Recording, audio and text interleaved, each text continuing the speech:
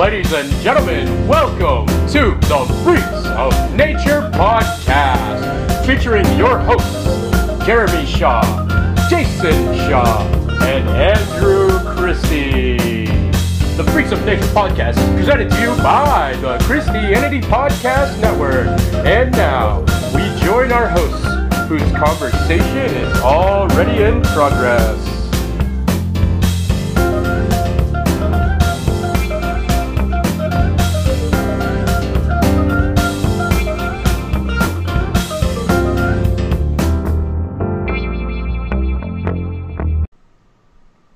Hey everyone, welcome to a new edition of the Freaks of Nature podcast.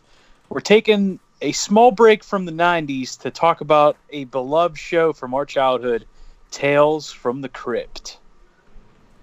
Now, Tales from the Crypt may have started in the 80s, but most of its life was in the 90s, so it's not entirely too far off from what you guys have been listening to on the podcast anyway. Yeah, I would say the high points of the show, the peak of the show was in the 90s for sure. Like the bulk of it was, factually speaking, that part. So I think it fits, and it's also gives us a break from doing that series. Correct. So yeah, we'll get into this with how this all started.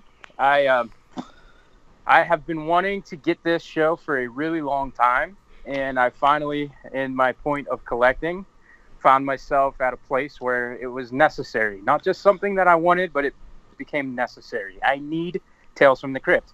I don't just need Tales from the Crypt. I need everything Tales from the Crypt. So I need the movies. I need Bordello of Blood. I need Demon Knight. I need The Ritual. I need the original Tales from the Crypt that is released only with the Vault of Horror in a dual release. So I sought these out. I got them all within a matter of a week of each other. And I ordered this box set. And the one thing that we noticed when I ordered this box set was it became super incredibly hard to find in stores. Yeah, let me walk this back. As far as Tales from the Crypt goes, being in stores for years, you could go to Walmart and get the complete set for like, I want to say it was like $50, $60, right? $50. For the longest time. I remember when it first came out, it was much higher. But as the years went by, it gradually declined towards about $60. But as soon as you wanted it and felt like you needed it for your collection, and I also felt that way because of you, nowhere to be found. Completely gone, off the shelves, not being carried anymore. If you go to websites, it's sold by third-party sellers. Walmart is currently selling it on their website right now for $153. Target's currently selling it on their website for $125. So I went to eBay. And I found some. Well, the first one I found was $18. And I was like, okay, this is a scam, but let's try it. And immediately I was refunded my money. And I had this notice about how it was a terrible seller. And the item had been removed from eBay. And the seller had been removed from eBay. So within a day of trying to order this thing, eBay's like, whoa, dude, that guy was that was suspicious. So here's your money back. So then I found another one that was like $67 total. And that sounded about right to me. So I ordered it. And it came in a pretty timely fashion. It was sealed, correct? Sealed. Factory sealed. Clearly not a bootleg or anything like that. Open it up, pop the first disc in, and it's disc 2, misprinted onto disc 1. So I'm like, what the fuck is this? So I pop the other disc in, and disc 2 happens to be disc 1. It's just misprinted. Okay, that's weird. I text you about it, and I watch it. I watched every single episode in one sitting. I go to pop in season 2. And not only is it like seemingly misprinted, but the episode guide is incorrect. So it's been so long since I've watched this, I had to like Google this and look it up to see which episodes were supposed to be in season 2. So as it turns out, when this set was originally made, it was mass-produced defective.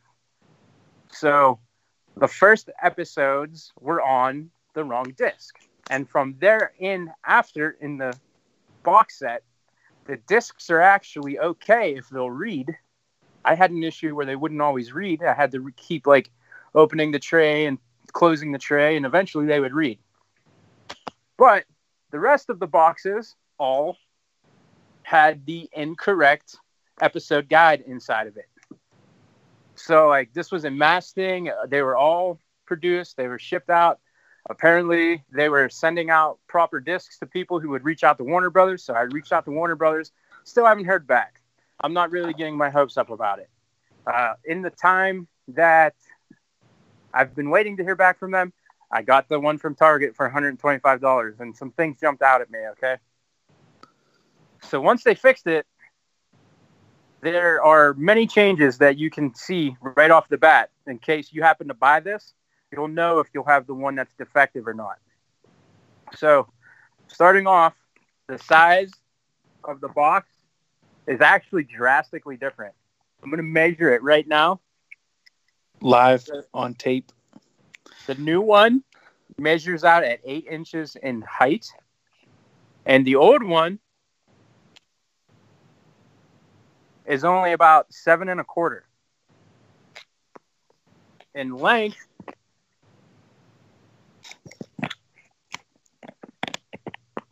5 1/2 for the new, and just over 5 in the old one. So are the box cases size smaller in there, or just the box is tinier, but the cases are the same size? Everything about it is a little bit different. The cases aren't even quite the same size because in the old box, they have in the first season, they have the boxes that have the discs that sit on both sides of the case as it opens. And then in the new one, when you open it up, to the left on the back side of the front cover is the episode guide, and they have the flip over discs instead. So the discs are all a little bit like they're safer. I didn't have any dislodged like you did. Okay, let me talk about that. I actually did find my Tales from the Crypt set in Walmart on a shelf. Unlisted, though. Like, their website did not ever advertise that it was there. It said it wasn't in stock. Not only that, but there was no price on it. There was no tag that, hey, this is Tales from the Crypt. It was just thrown in a glass case with a bunch of random stuff. Like, they were shuffling stuff out from the back. So I got it for, it was like $70 at Walmart, which is way cheaper than it was on their website and in their system, but a little more expensive than it used to be on shelves. So it was real bizarre. But the season, I think it was the season 2 first disc, season 5 and season 7 were all dislodged and floating around in there. Which apparently was a common problem with the fixed box set. Yeah, I will say the scuffs were very surface level and everything played fine, but that's something to look out for if you find this on a store shelf. And I tested and figured out why. If you don't push the disc in all the way, like the little disc holder things are kind of shallow and they got these little clips on them. So if you like leave the disc like halfway pushed in, it'll dislodge in the thing. So when they produced it and put it in the packaging in the factory, they didn't push the disc in all the way. So that's what happened to mine. So either way, get the old one or the new one, you're running into possibly some issues. This is not a perfect set. I will say that mine, the new one, the fixed one, when it showed up in the mail, had none of those issues. Okay. Some more things that are telling signs. The original set has a yellow color in the, I guess it's the font and the border. And the Crypt Keeper has a filter on him that makes him kind of also yellow. And in the fixed box set, the color is green, and there isn't a filter on him. You can see the colors quite clearly.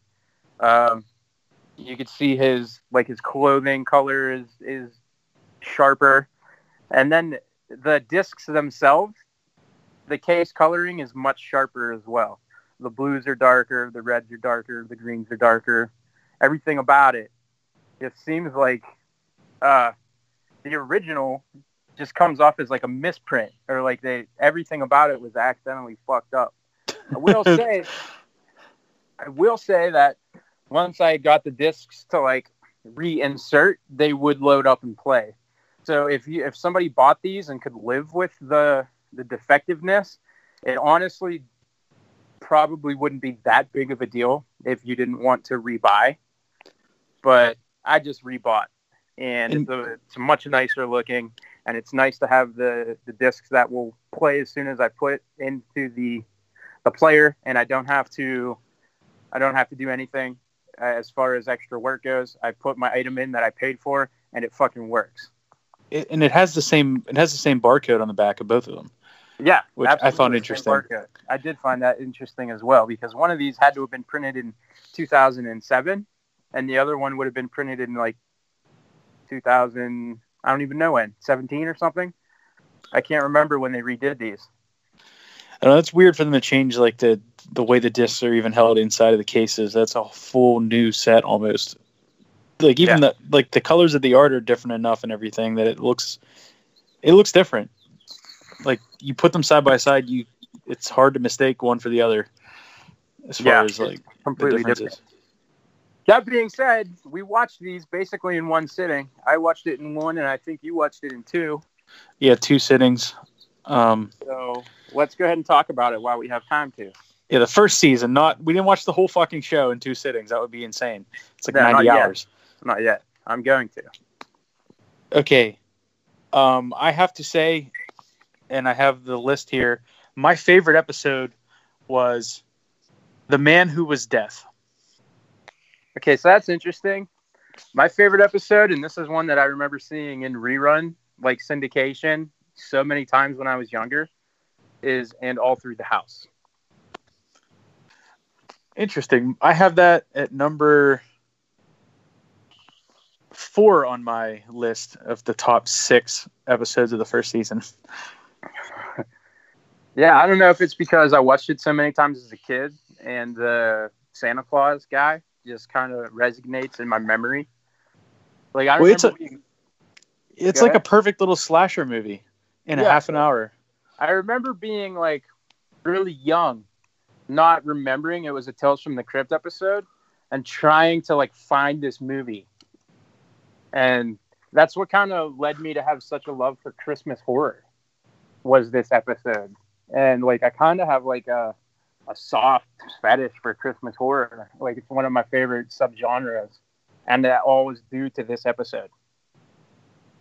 I love the classic Tales from the Crypt where like there's a twist, and you're waiting throughout the end, and the main characters you don't even like the person getting chased by the Santa Claus. I thought like the moral dilemma and stuff. It's interesting. Like the whole episode is like, I hope that kid is safe. And like that's not. Yeah. Here we have the final girl who murdered her husband because she's having an affair and wants his money. She kind of gets what's coming to her. But he's also kind of a dick with the way he was talking to her at the beginning, so they leave that little bit of that seed of, oh, I can maybe see where she's coming from in some way. Yeah. So, but that's classic Tales from the Crypt. I guess it's classic anthology horror dating back to the Twilight Zone. There's always a moral to an episode. Yeah, but every episode in this season, there's like the men never treat the women very good. You notice that? No, that's true.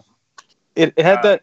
There was a theme in the early '90s. I felt in a lot of movies. If you go back and watch, of like the husband who talks real shitty to the wife, or like immediately she's like in the hot tub scene in that episode I liked a lot. She's trying to get away and leave him, like blaming it all on him. It's interesting, like that nobody can have a good relationship in this show. Yeah, and the amount of directors, and just even the first season alone, that were like top of the line directors is impressive too. And All Through the House was a Robert Zemeckis directorial, and he's directed so many of these that there's a collection of Robert Zemeckis Tales from the Crypt DVDs that you can buy. Actually, that's interesting.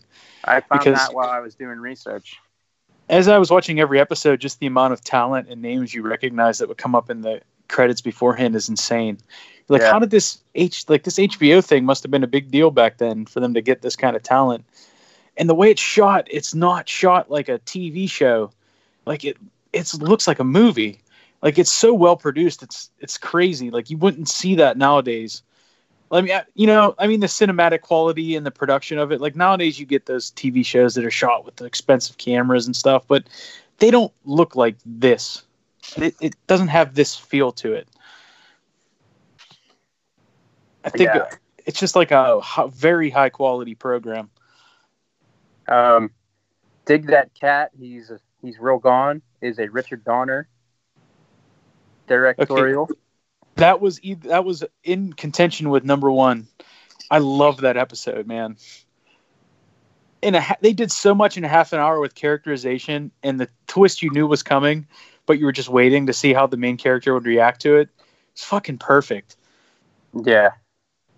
That dude just got hit by a car, by the way. Huh. Joe Papatapalapata. Hopefully he's okay. Joe Pantalone got hit by a car? Yeah, he got hit by a car recently. What? He's recovering. He was just on Jim and Sam in the morning, like less than a week ago. This was like yesterday or the day before that from when we're recording right now. He was struck by a vehicle. Shit. Wow. He was like literally just on a morning program that I listen to every single day last week. I wonder if it was on purpose because he was like saying fuck the economy and that people should stay home. And like he was very pro precautions on the coronavirus. That'd be fucked up if they took out a hit on him. Very vocal about it and was like, fuck the banks. Like that's a direct quote from Joe Pantaleone. Fuck the banks. Stay home. Hopefully he's got 9 lives like in the show. That's fucked up, man. That was a good episode too.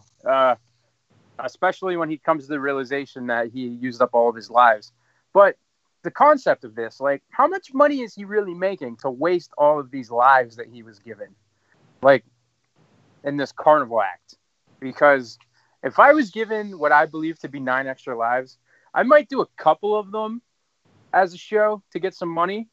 But he really played it by ear there, and, it bit him in the ass. The last one, remember when the chick leaves him and stuff? She had like 40 grand or something? That is not enough for a life. I also thought that he was wasting this talent, I guess you could call it a talent, on this fucking 2-bit carnival. It was bizarre. But a homeless guy, like a scummy guy like that, maybe that's where he would see money and not in like a bigger stage. True. Only Sin Deep was episode 4. Now, I think is my least favorite of the series. Which one was that? That was with Marty McFly's mom. Oh, Leah Thompson. Yeah, has Leah Thompson, and she is really vain. I made a note of how kind of bad she was in this episode, at least in the first half. Her acting, she was putting on this accent and trying really hard to be this character, and it wasn't working for me. What I found was interesting was that so the story is that she needs money because she's like a hooker who's involved with some shit. So she has like nothing really to pawn. So this pawnbroker who does voodoo and wants to bring his wife back to life takes her beauty from her, like takes her life force from her. So the whole episode is about her like trying to get her beauty back. And then she commits murder to do it. And then her face is all over the place and they're going to give her the death penalty. So she has to live as this disgusting old pig because she committed a murder and she doesn't want to get caught. And now what I thought was interesting was there's a very similar story that was on Beyond Belief, Fact or Fiction, that was supposedly a true story. So I'm wondering if they got this at like How is that? How? I don't know how Beyond Belief, Fact or Fiction came to their conclusions for their fictional or non-fictional stories, but this was apparently something that happened. Like some woman had body dysmorphia and that makes dysphagia, sense, whatever it's fucking, well, however you say it. So this is not the first anthology horror series that I had seen with this episode, nor was it the second. Did you think it was stupid that she was like, they spent a lot of this episode with her fawning over this rich guy, like goes to that party, gets with him and shit, and then she just like shoots him. I thought they were building to her trying to get her beauty back before he came back from his trip because she didn't want him to see her as ugly, but she just fucking blows him away. Her name, very bluntly, was Miss Vane. So the character is Vane.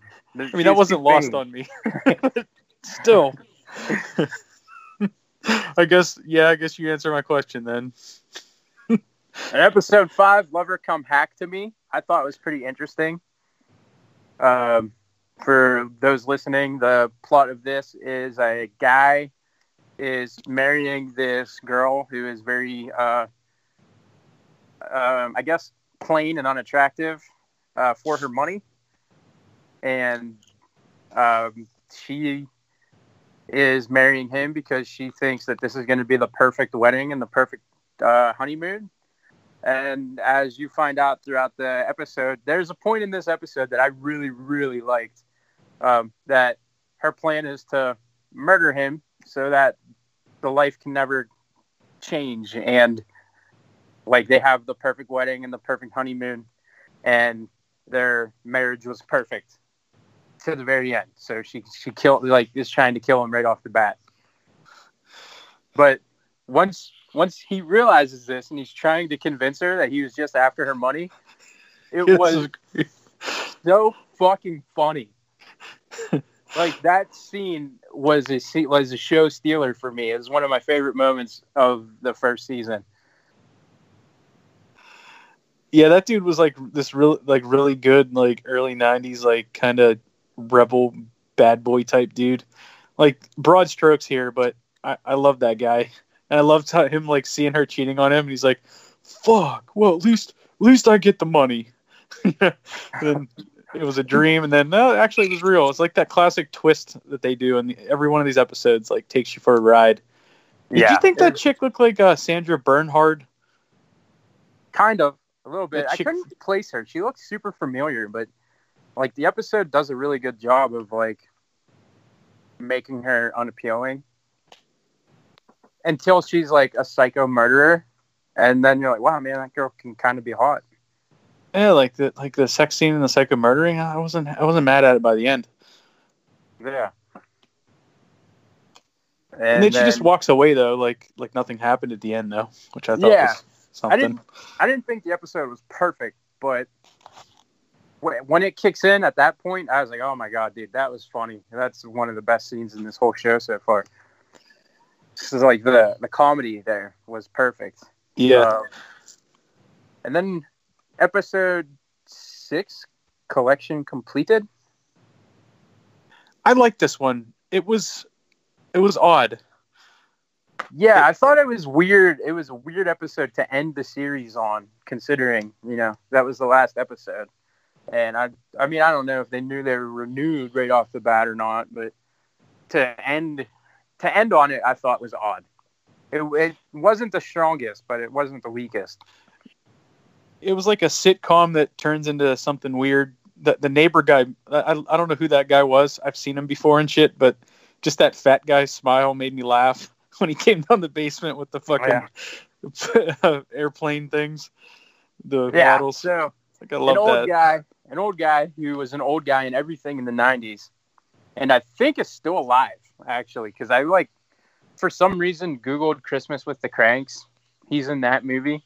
Oh, yeah, fucking A. That's where he was from. But I've seen him before. I think he was one of the parents on Home Improvement. So this guy's been an old guy in everything. And this is the 80s. This was, 88 when this was shot? So he's actually still, as far as I know, still alive.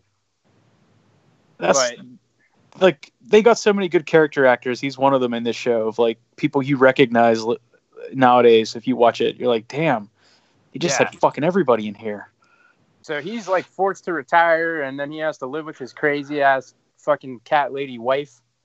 And it's just about how they hate each other and can't get along with each other, and how he hates their animals, so he just starts killing them. and stuff Oh, him. he hates her. She starts treating him like a fucking animal, like giving him dog food and shit and putting his pills in food. I just thought it was fucking super funny. And that scene at the end disturbed me with his corpse sitting there. I was like, what the fuck? That did not look right.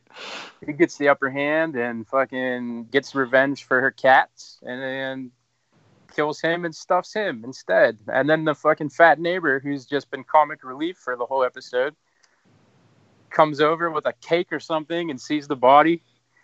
He's horrified. But that gave me a creep show vibe. Just the way they pan to his face of being horrified and show the body horror thing. That episode, like by the end of it, I'm like, yeah, this is like kind of a smaller creep show bit, almost. Yeah, that's a good comparison. It did feel very creep showy. Very like campy, comedy-ish. It was good. Yeah, so I mean, I don't think we're gonna try to rank this season by season or anything, or if we are gonna try to rank it. We didn't talk about my favorite episode. That was The Man Who Was Death. William Sadler was incredible in that episode. Yeah. So he's the guy who pulls the switch in prisons when guys are on their death sentence. They decide to get rid of the death penalty, so they get rid of his job. So what he does is he goes out and he just commits murders anyway. The people that he feels deserve it. And then eventually that leads him to being caught and put on death row himself. The plot line is pretty fucking good. And it's really well acted throughout.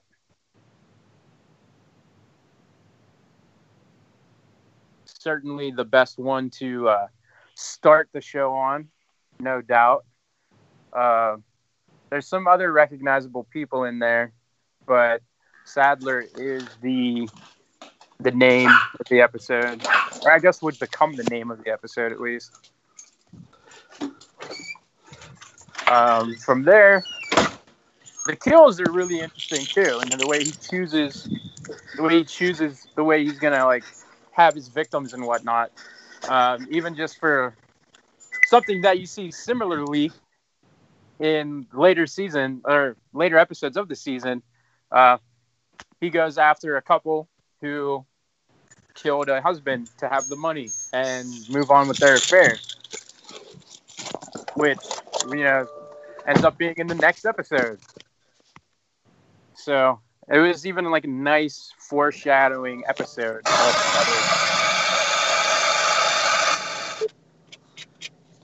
Sorry for all the noise, fellas. What the fuck is this going on? This asshole come to my door to ask me to move my car so they could back a U. I see. Tell him to fuck off.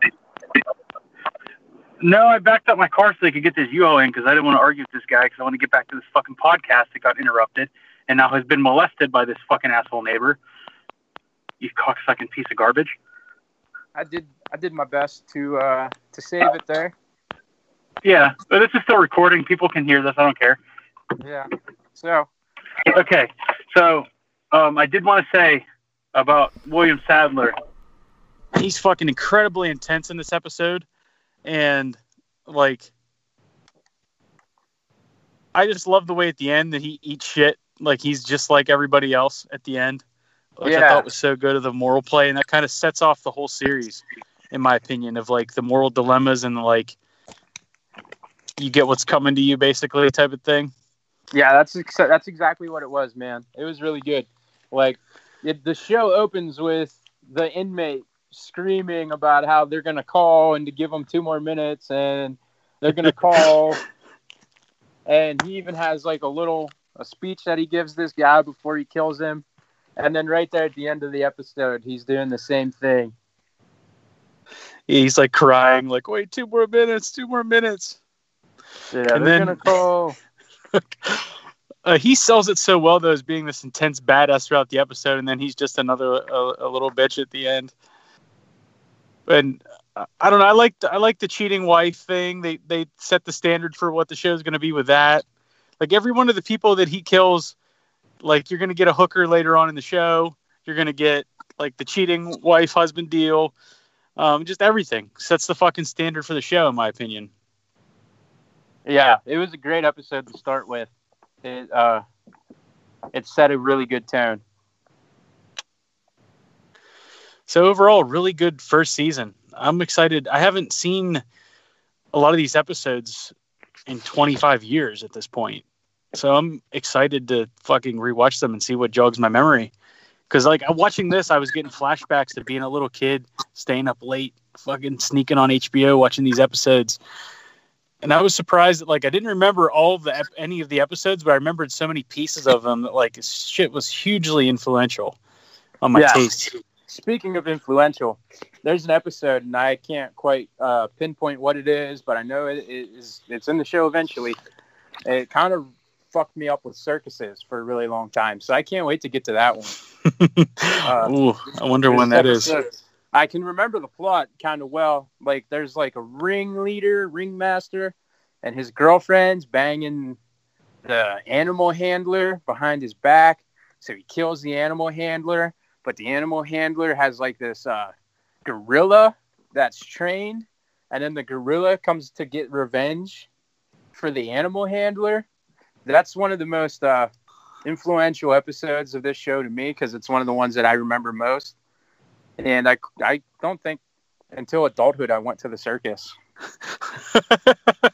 Wow, that's fucking awesome. I can't wait to see that one. Because I was surprised at how well these held up in the tension of these episodes and the horror of, like, you're like uneasy. Like, it puts you on unease of what's going to happen. And, you know, you go back and watch a lot of stuff, it doesn't hit you. But this show, I think it still works in that way. It's so well produced and well made.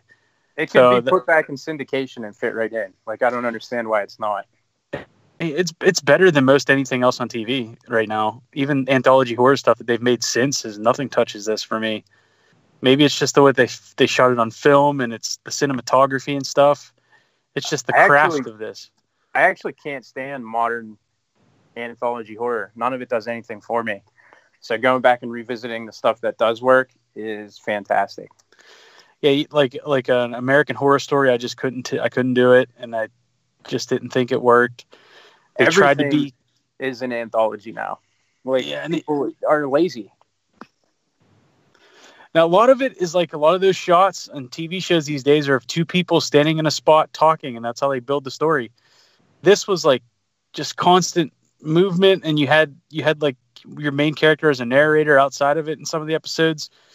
Just they did something different with everything. You could tell that they hired these different directors and stuff because they had ideas of, like, I want to make this thing that I can't do a full feature on, but I can do it here. And it's a half an hour. And that's like one of the best parts about this is how much they pack into a half an hour, and it never feels too short, at least to me. I don't know if you thought it could have used more time, but I thought it was fucking pitch perfect. No, they handle it well. As far as their timing goes, if anything, like, the wanting more comes from just how well executed it was. But you get that when the next episode starts to play. Yeah, you're never sitting there for an hour or, God forbid, an hour and a half for some of these TV episodes now. And you're like, fuck. Like, I was watching Point Break earlier for the next podcast. That movie's 2 hours and you're good. Can you imagine nowadays if they made like some episodes are an hour and a half of a show? Like, why does this need to be an hour and a half for one show in a whole season? It just, I don't know. I have a lot of problems with modern TV, and I'm going off on a rant, but the half an hour thing is so refreshing. Yeah, you're not wrong. I don't know if they get longer throughout the rest of the show or not, but the 30-minute ones in season 1 at least were nice. Yeah, so we'll I don't know when we're going to come back with a episode about the second season, but we'll revisit it. We're going to watch it and obviously going to want to talk about it. So, you know, we're going to roll on with the 90s with Point Break for our next episode of The Freaks, which is going to be a really good one. I guarantee it. I have a lot of things to say about this movie that I somehow missed through my childhood. I'm excited to get to that. We'll record that one pretty quick. And that's going to wrap it up. Yeah, stay freaky. All right, later.